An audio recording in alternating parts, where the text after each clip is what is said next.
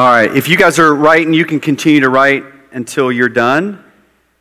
So, Reckless, if you do not know who I am, I'm Todd Hampton. I'm a high school pastor. So, check out this face. You got to deal with me every single week. So, have fun.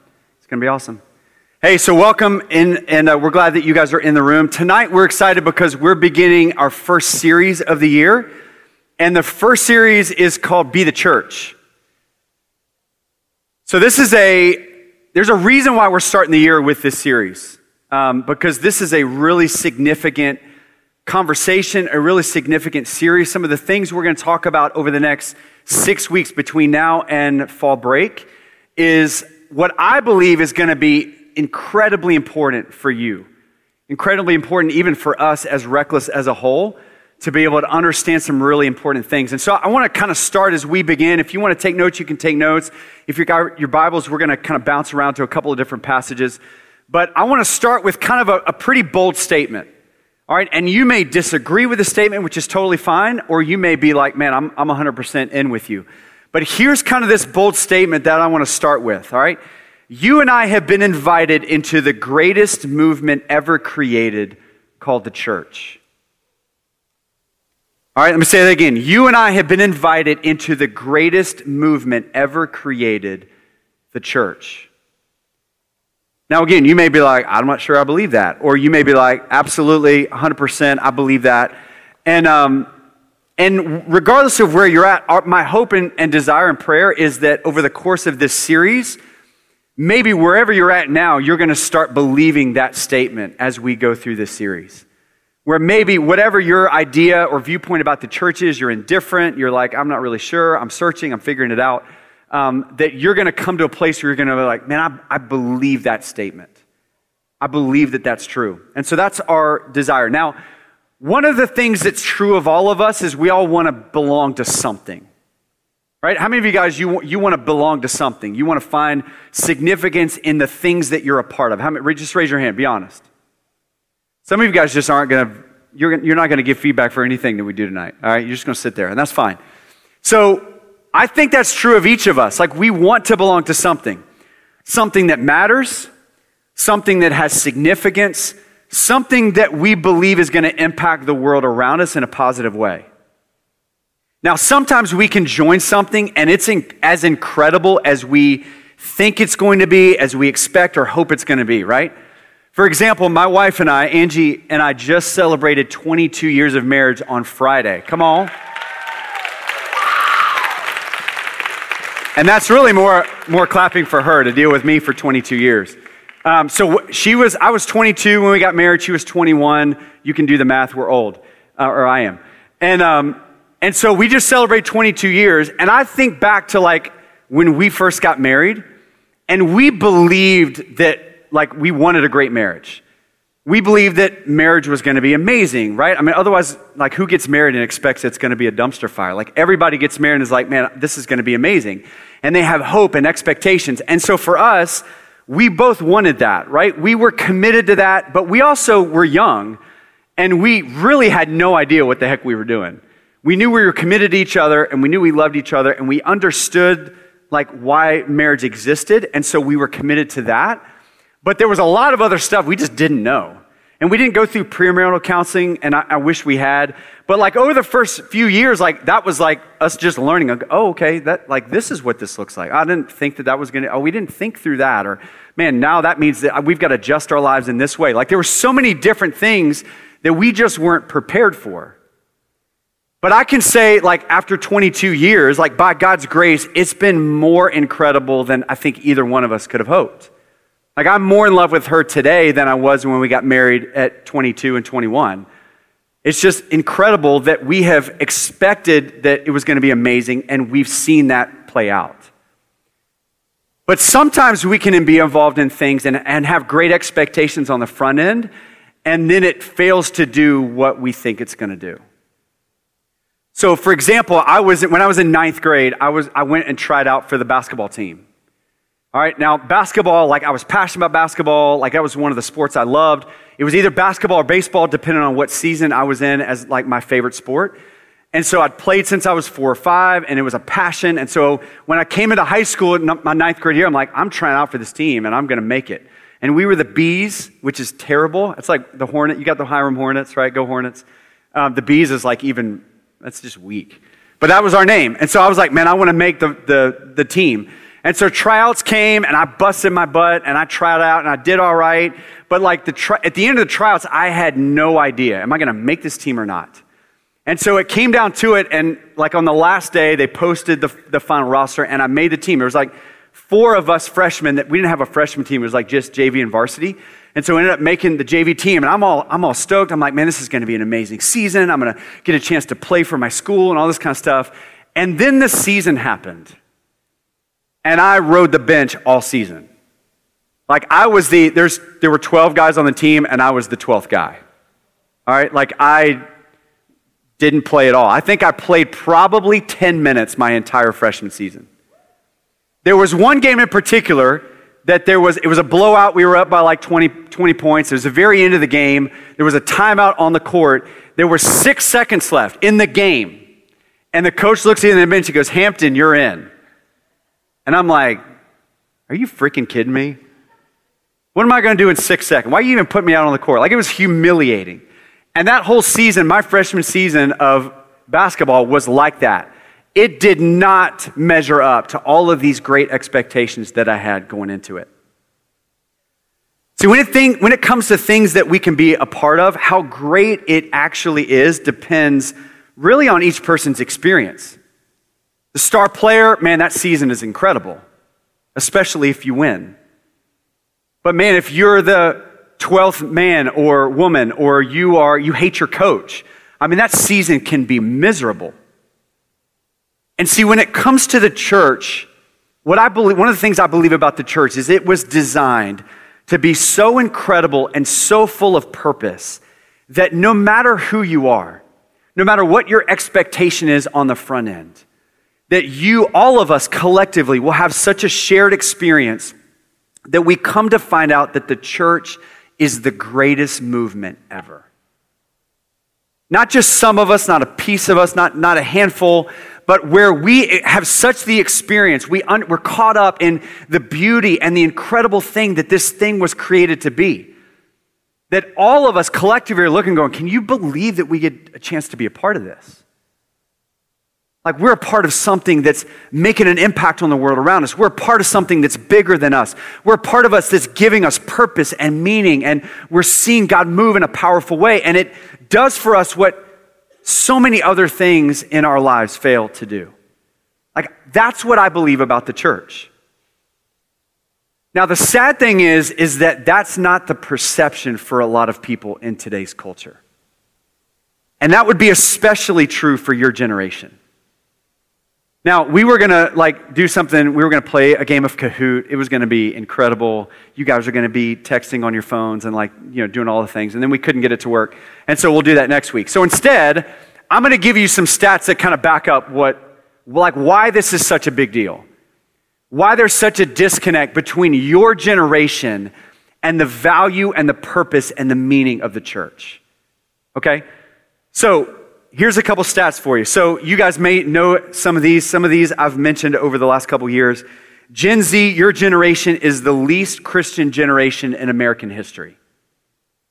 All right, now you take that whatever you want, religion, Christian, whatever, but you guys see Christianity or religion as a whole as like the least valuable to your life. You care the least about it than any other generation before you in American history. 35% of Gen Z identify either as atheists, meaning they don't believe in God at all, or they're agnostic, whereas they're like, I don't know if there's a God or not, but I don't really care. Not really interested to know or to find out. So 35% of your generation identifies that way. Only 4% of Gen Z has a biblical worldview, meaning the Bible guides your understanding, the way that you see the world and your understanding of decisions that you make and all of that kind of stuff.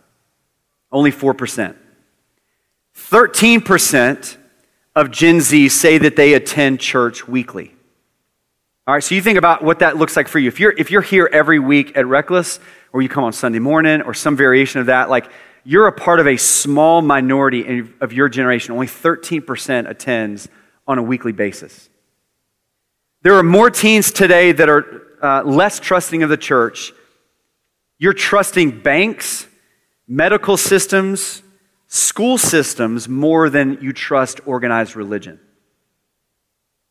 Your generation also struggles with the church's stance on different issues like the LGBTQ, things like refugees, global warming, like all those different kind of things. So if what the church's stance or the biblical stance, there's more disagreement or pushback or whatever from your generation about some of those stances. There's only 8%. Now think about this. If you are involved and connected into a small group, if you look to your right or to your left or in a general vicinity and your small group leader is sitting with you, then check this out. Only 8% of today's teenagers say they have a religious leader that they can turn to. 8%. So if you want to know why does it matter that you show up week in and week out, if that doesn't say the importance of it, only 8% of your generation has another adult that they can go to for spiritual wisdom, for guidance, for truth, for understanding, and those kind of things. Now, those stats are sobering, and when you look at it, the reality is your generation is believing less and less that the church is the greatest movement ever. You're more apt to look to a politician, to a celebrity, to a social media influencer, even yourself, if you're looking for something to believe in rather than the church. And so for all of those reasons right there, that is why it's so critical over the next 6 weeks for us to look at the church from every angle possible. To be able to look at it, evaluate it, and say, if this is really meant to be the greatest movement ever, why is that? And how can that be our shared experience together to where we're caught up into something that's much greater than ourselves? All right, so that's what we're going to be talking about over the next 6 weeks. Now, I want to start by just kind of giving you a statement. If you want to write this down, you can. And here it is. We have been invited into this movement, and we are an important part of it, but we are not the main focus. Now, that may be a turnoff for some of you guys who think that you're the main focus for everything. You're not the main focus for the church. All right, all of us are invited into this. All right, if you are a non-believer, like maybe you're agnostic, maybe you're atheist, maybe you're sitting in the room tonight and you're searching, you don't really know what you believe. Maybe you're kind of evaluating Christianity and this whole Jesus thing and you're trying to figure out, and you're on the outside looking in. You have been invited into something. If you're a believer in the room, you have been invited in, you've been made a part of something. And you have an important part to play. Every single one of us has a part to play, a role to play in this. But none of us are the main focus of it. And if we don't get what we're going to talk about tonight as kind of the foundation, then everything else we're going to talk about, we're going to miss. It's not really going to make the impact that we want it to have. So we've got to start with the foundation. And so in order to do that, we're going to bounce around a couple different passages. Matthew chapter 16. Jesus is talking to the disciples. And you guys maybe in a lot of ways may be familiar with this. So he's talking to the disciples and he's like, hey, who do people say that I am? And they're like, I mean, Jesus, like they say that some say you're Moses, some say you're Elijah, great prophet, a teacher. And he goes, okay, but who do you say that I am? And then in Matthew 16, verse 16, it says, Simon Peter answered, you are the Messiah, the Son of the living God. And Jesus replied, you are blessed, Simon, son of John, because my Father in heaven revealed this to you. You did not learn this from any human being. And so now I say to you that you are Peter, and upon this rock I will build my church, and all the powers of hell will not conquer it. Now, Jesus, in this particular passage, he's establishing a couple of things here. All right, the first thing he's establishing, he uses the word church. All right, or in the Greek, he uses the word ekklesia. And this, you got to understand, we don't find this word in the Bible, in the Greek language, until this moment. Now, there are other words that are used in the Hebrew, in the Old Testament, temple and tabernacle, like gathering, assembly, like all these other kind of things that are used for it. But Jesus here in this moment is giving a new term. He's calling it something different. And this word church, it means an assembly, or it means a gathering of people for a purpose. So Jesus is establishing this new term called the church. And he's saying a couple important things. He says, number one, it's my church. He says, on this rock I will build my church. It's not your church. It's not anybody else's church. This church belongs to me. I'm establishing it. I'm creating it. I'm giving it a new name. And it's my church. And then he says, and upon this rock I will build my church. What Jesus is saying in this moment is it's going to be built on him. That he is the rock. He's the foundation. He's not talking about Peter in this moment. He's talking about himself. Hey, upon this rock, me, I'm going to build my church. And the gates of hell, or the powers of hell, won't even be able to stand against it. Now understand, as Jesus makes this statement, this new thing that he's going to create, that it's his, that it belongs to, that it's going to be built on him, this is a part of the plan since the very beginning. That Jesus would come to save the world from our sins so that every person could fulfill the purpose that they were created for since the beginning, to know God and to walk with him. That's your purpose, that's my purpose, that we were created divinely for an incredible purpose by the creator of the universe, by Jesus himself, to know him and to walk with him. And so that's why in this moment he honors Peter. Because Peter gets it. He's like, you're the Messiah. You're the Son of the living God. And Jesus is like, that's right. That's the purpose that I've come for. That's the reason why I'm here. And so Peter, you've got it. And while I'm here, here's what I'm coming to do. I'm coming to free the world, to save the world from their sins. But I'm coming to create a movement. I'm coming to build something. Something that belongs to me and something that I'm the foundation of.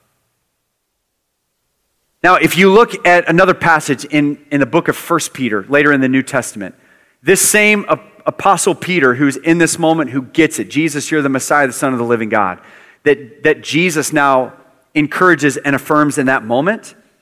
In 1 Peter 2, 4 through 7, Peter himself, here's what he says. He says, you, talking about the church, you are coming to Christ, who is the living cornerstone of God's temple.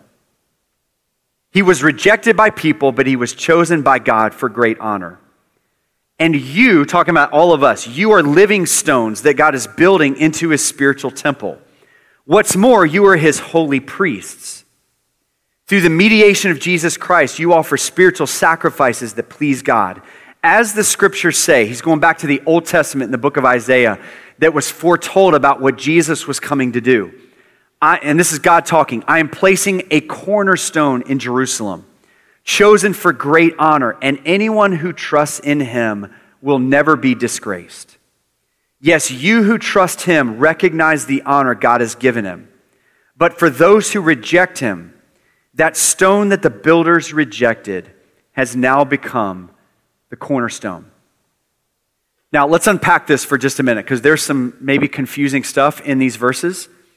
What Peter is saying in this moment, and what we've got to understand, is that Jesus is the cornerstone. All right, Jesus is the cornerstone. And you're like, what the crap is a cornerstone? Right? If you don't know what a cornerstone is, it's a construction term. It's a stone that was used at the corner of a building, cornerstone. And it, in so many ways, was a foundational piece of a building. So you think of important buildings like the White House or like other buildings in society, like these buildings have cornerstones. And it's a marker similar to this that is a stone or a foundational piece that in so many ways like kind of holds the building together. It's a marker, an identification for that building. So that's what it specifically means, what a cornerstone means in a construction term. But generally speaking, if somebody's like, hey, that's the cornerstone, What that really means is it's a feature that things depend on or need to survive.